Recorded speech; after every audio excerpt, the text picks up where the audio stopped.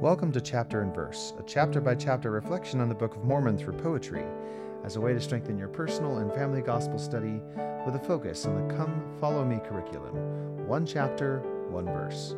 My name is Michael D. Young, and today we have a text based on Alma 31. The focus verses for this text are Alma 31, 34, and 35. O Lord, wilt thou grant unto us that we may have success in bringing them again unto thee in Christ? Behold, O Lord, their souls are precious, and many of them are our brethren.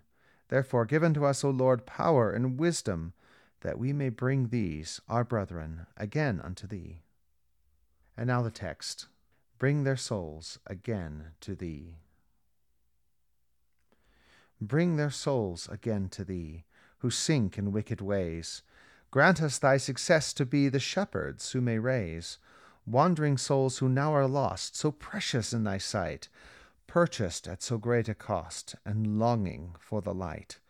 Comfort now our souls to bear afflictions on our backs.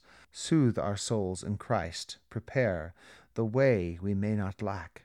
Swallow up the sting of sin, iniquity, and pride. Fill us with thy peace within, and till the dawn abide.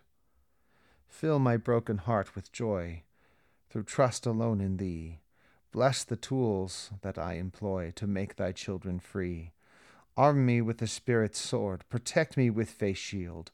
Gird me to defend my Lord in every ripened field. Thank you for listening. If you like what you hear, please share.